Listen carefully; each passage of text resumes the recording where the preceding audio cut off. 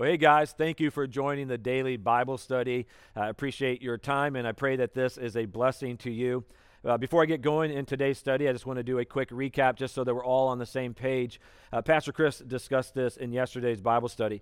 Our strategy for how to teach through Romans is on Sunday, we're going to cover the major themes of this book. So Romans is one of, in my opinion, it's besides the Gospels, it is the greatest book ever written. It is theologically rich. It's a book that can be studied for years upon years. If we wanted to, we could go verse by verse and break down portions of a verse, and that study would take us decades. Just assuming that we were doing 52 weeks a year, it could take decades to do.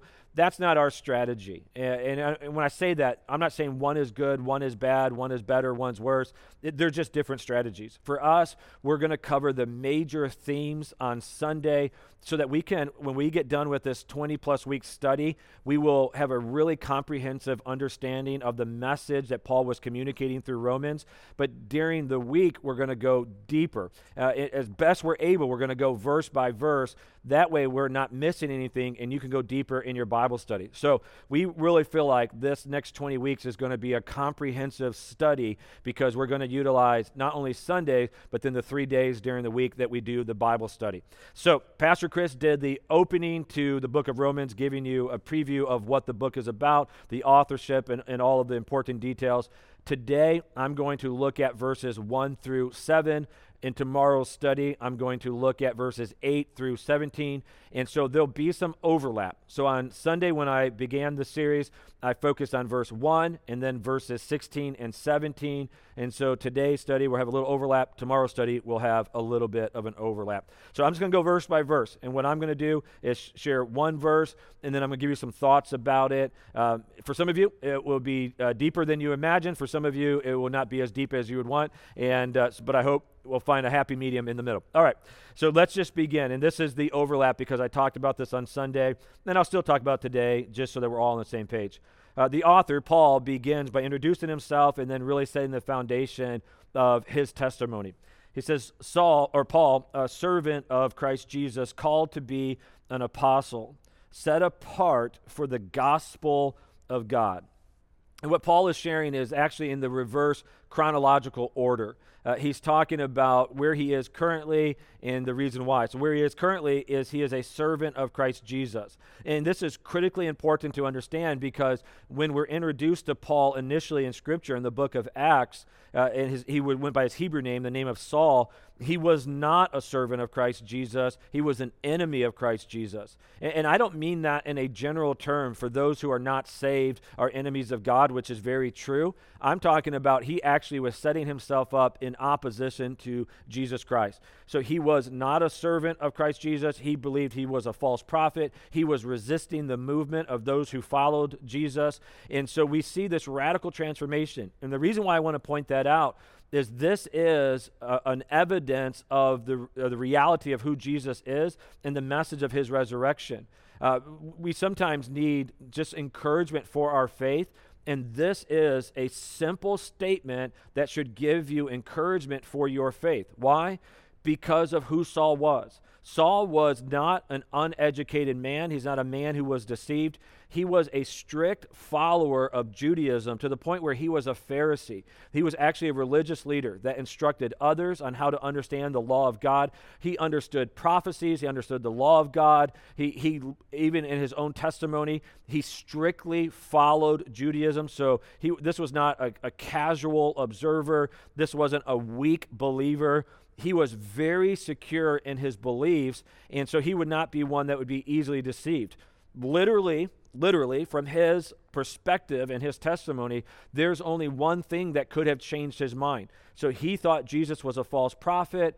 The one thing that could change his mind to turn him from an enemy of Christ Jesus to a servant of Christ Jesus is he met the resurrected Jesus. He knew Jesus had been crucified, but when he met the resurrected Jesus in the account in Acts on the way to Damascus, this changed everything because all of a sudden he realized everything was true. This obviously softened his heart. So then when Christ ministered to him and guided him and basically taught him, his mind was open to all the prophecies that he already knew. He now saw the fulfillment in Jesus Christ, and this radically changed his life. So if you ever wonder, like, man, is this like made up stuff? Like, should I really believe it? Allow Paul's testimony to become your testimony, because this is a proof, an evidence for our faith. So he says, this is what he currently is a servant of Christ Jesus. And then he goes back and says, but I was called to be an apostle. He specifically was. Not necessarily that all of us are called to be apostles, but he was. Yeah, he really became, you can debate this. This is just my opinion, so I could be wrong on this. This isn't foundational to belief. But when Judas, when he committed suicide and was no longer a part of the 12, there was 11, we know from Scripture that the 12 apostles would sit in judgment over the 12 tribes of Israel, that they're going to have a unique and special place in heaven because of their service. At the beginning of Acts, I'm almost positive, maybe it's the end of Luke or the beginning of Acts, my memory right now is failing. The apostles knew that, and so they wanted to have a 12th, and so they cast lots, and they chose Matthias. That's the last time Matthias' name is mentioned. In my opinion, the 12th apostle, from God's perspective, most likely would have been Paul. And so he's called to be apostle, but that's just a theory. That's just a free nugget. I could be wrong. But with that, he was called to be in a unique position of authority in his instruction. And why? Because he was set apart for the gospel of God. And the gospel of God is that good news story, that we are sinners, that we are broken, powerless to change our situation, but God has compassion on us. It's not simply that he forgets our sin, it's that he takes our sin, or took our sin, and he punished it on Jesus. Jesus took our place. This was not inflicted upon him in the sense he had no choice. He willfully, even you could say joyfully, took this position because of what he knew it would do, that it would redeem us to be back in a relationship with God. And so he says, I am set apart because of this good news. This is the purpose of my life, to go out, to share this message so that others can be saved. And then basically through the next few verses, he just kind of lays out the gospel message by just kind of highlighting some of the major parts of it. Verse 2, he says, so this is all one sentence, a servant of Christ Jesus called to be an apostle. And I apologize, I did not put the first slide up, so let me just do that. But again, we taught that on Sunday. You should have that memorized by now, because I know you've listened to that sermon 3 or 4 times, and so you should really know that. But let's go to verse 2. So he goes on and says, which he promised beforehand through his prophets in the Holy Scriptures. It was always God's plan to redeem man through Jesus. So from the very beginning, so if you wanted to hop in your Bible and go back to the very beginning, let's go back to Genesis chapter 3. In Genesis chapter 3, it gives us the account of the fall of man, that Adam and Eve were given an option to trust God and walk in obedience, or to distrust God, but they would face the consequence of that, which would be death. Death would impact every single element. It would impact their relationship with God, their relationship with each other, even the condition of humanity, the condition of creation. Everything would suffer. The reason why now we have hurricanes and tornadoes and storms, and we have droughts, and crops have bugs and viruses, and we have sickness in our body, all of that is a direct relation to sin. Sin destroyed and mutated our bodies and creation. So what it says in Romans 8, that even now all of creation groans, it longs for the redemption. When we look at Genesis chapter 3, this moment of the fall where Adam and Eve chose to distrust God, to eat of the tree of the knowledge of good and evil, when God speaks out the judgment on them, God is actually the first prophet to speak redemption. So when we have the passage like this where it says, which he promised beforehand through his prophets in the Holy Scriptures, the first prophetic voice actually came from God.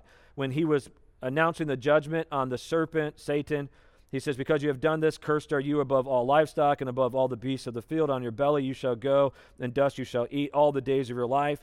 And he says this in verse 15, this is chapter 3, I will put enmity between you and the woman, and between your offspring and her offspring. He's not talking about the literal serpent. He's talking about this in the spiritual realm. that all of those who follow Satan, his offspring, those, even I would say those who are deceived in humanity, there would be constant tension between them and physical humanity and those who want to follow God. But he's also speaking about this specifically and prophetically about Jesus becoming man, which we'll look at in just a moment.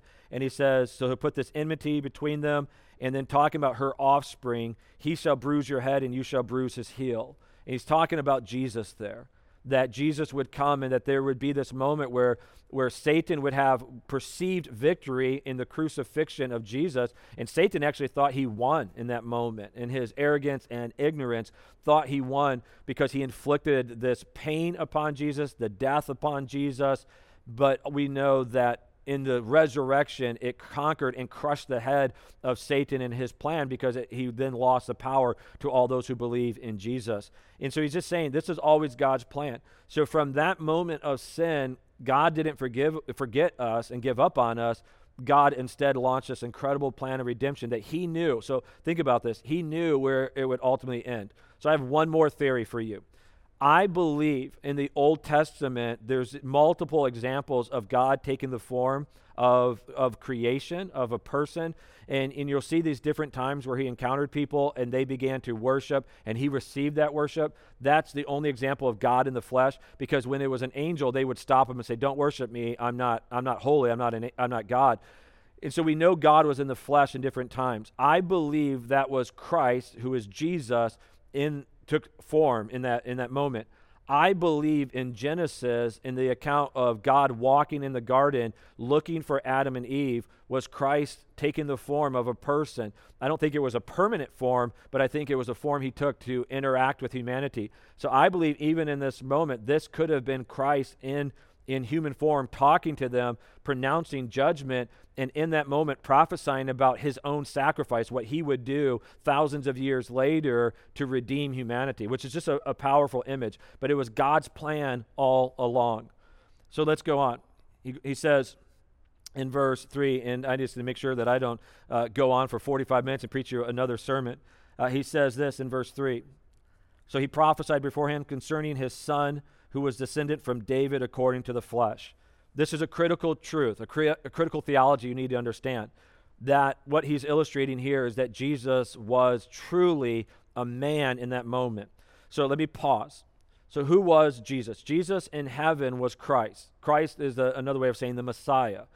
The Messiah was God, who God prophesied that there would be a Messiah who would come and save.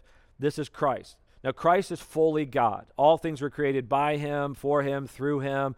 He is a part of the Trinity, God the Father, God the Son, who is Christ, God the Holy Spirit. But he took the form of humanity. And while he was here on earth, those 30 plus years, he was fully man in the sense that he limited his Godhead in the sense of, or his godness, in the sense of he limited what he would know, his powers, so that he could fully experience humanity. And so he was fully God. The reason why this matters is he was able to experience then every single thing that we experience. We just know from the scriptures he was tempted in every way like us. So every evil temptation that draws us, he had to wrestle with that too. He faced emotional responses to things when his heart was broken at times. Lazarus, when he died and he saw the brokenness of humanity as everyone grieved, he wept. It stirred his heart. When he looked over Jerusalem and he knew that they missed, the vast majority of them missed the encounter of God, of him, who he was, he wept over Jerusalem. He felt the betrayal of friends as they turned against him. He felt loneliness. He felt stress. So we need to understand that. In the garden, I mean, he was sweating drops of blood, and he felt the tension of knowing what God wanted, but also wrestling with it of maybe not wanting to do it. And that, I know it's kind of hard to hear because you think sometimes we paint this picture that Jesus just floated through the world. He didn't.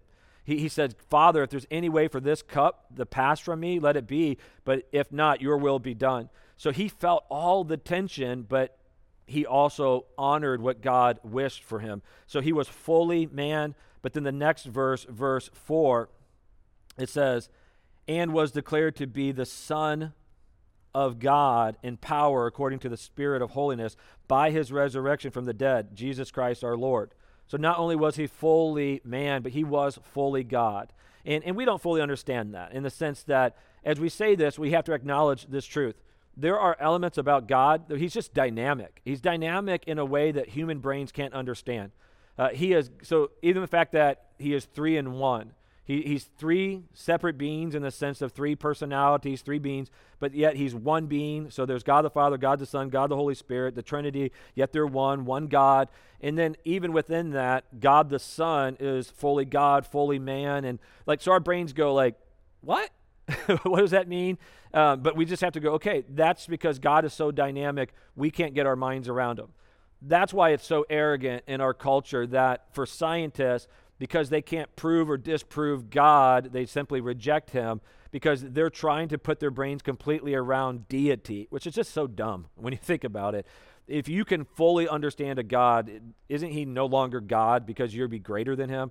So God is he's dynamic, we don't fully understand, but he's fully God, fully man. In verse 5, through whom we have received grace and apostleship to bring about the obedience of faith for the sake of his name among the nations. And what Paul is declaring, so this is verse 5. Sorry, I'll do better with that for those that are watching versus those that are listening. He says in this moment, he says, we have received grace, okay? This is the foundation. He's acknowledging it, all of us. We've received grace. This is what God has given us that allows us to be in relationship with God. We didn't earn it. He gave it to us. We put our faith in him. But then he goes on and also is discussing his personal calling of apostleship, but then also his purpose. So when we are saved, we are then called. All of our callings will be different. For the vast majority of you, your calling is going to look different than mine. I have a calling to be a lead pastor, specifically the lead pastor of the Tree Church. So none of us will have the same calling in that sense until God either removes me or takes me to heaven. So we're not going to have that same calling. We have different callings, just as powerful, equally important, just different. And so we have different callings, but all of that, so we have grace that allows us to be called, then we are called, but all of that leads to the same purpose. All of us have the same purpose. It's to lift up the name of Jesus. Not just simply to give him glory, though that's the main win of our calling. We want him to receive glory. We want him to be honored. But the reason why this is so important is that when he is lifted up, when Jesus receives glory and honor, it is through that process that people are drawn to him so that they can be saved. His heart, the heart of God, is so loving that he wants even the glory that he receives to be the purpose of the redemption of man. That's how loving he is. That's how committed to our betterment he is. And so Paul goes, just acknowledge it. We receive grace, which makes us also to receive our calling, but our calling is for the same purpose, that his name be lifted high so that others can be drawn to him. Then in verse 6, he says, including you who are called to belong to Jesus Christ. So he's saying not just the apostles. He's writing to believers in Rome, not just the apostles. This isn't something unique to us. This is for all of you. Everyone that I'm writing to, that you also know that you have the same thing. You have grace that gives you your calling for the exact same purpose, that Christ may be lifted high. And then he gives his final greeting to them in verse 7. He says, to all those in Rome who are loved by God and called to be saints, grace to you and peace from God our Father and the Lord Jesus Christ. To all those in Rome who are loved by God and called to be saints. What a beautiful image. To all of you that I'm speaking to now that are loved by God and called to be saints, this is our hope. Our hope is in the grace of Jesus. Our hope is in him and him alone. And when we understand that, we will experience deeper and deeper levels of life. So that's the breakdown of verses 1 through 7. Tomorrow we will go through verses 8 through 17. I pray that this was a blessing to you, and I would encourage you, if it is, then whether it be through the video that you can share on social media or let people know about the podcast if that's how you're listening to it. God bless you all. I love you, and I hope if you're a part of our church, I'll get to see you soon on a Sunday. God bless.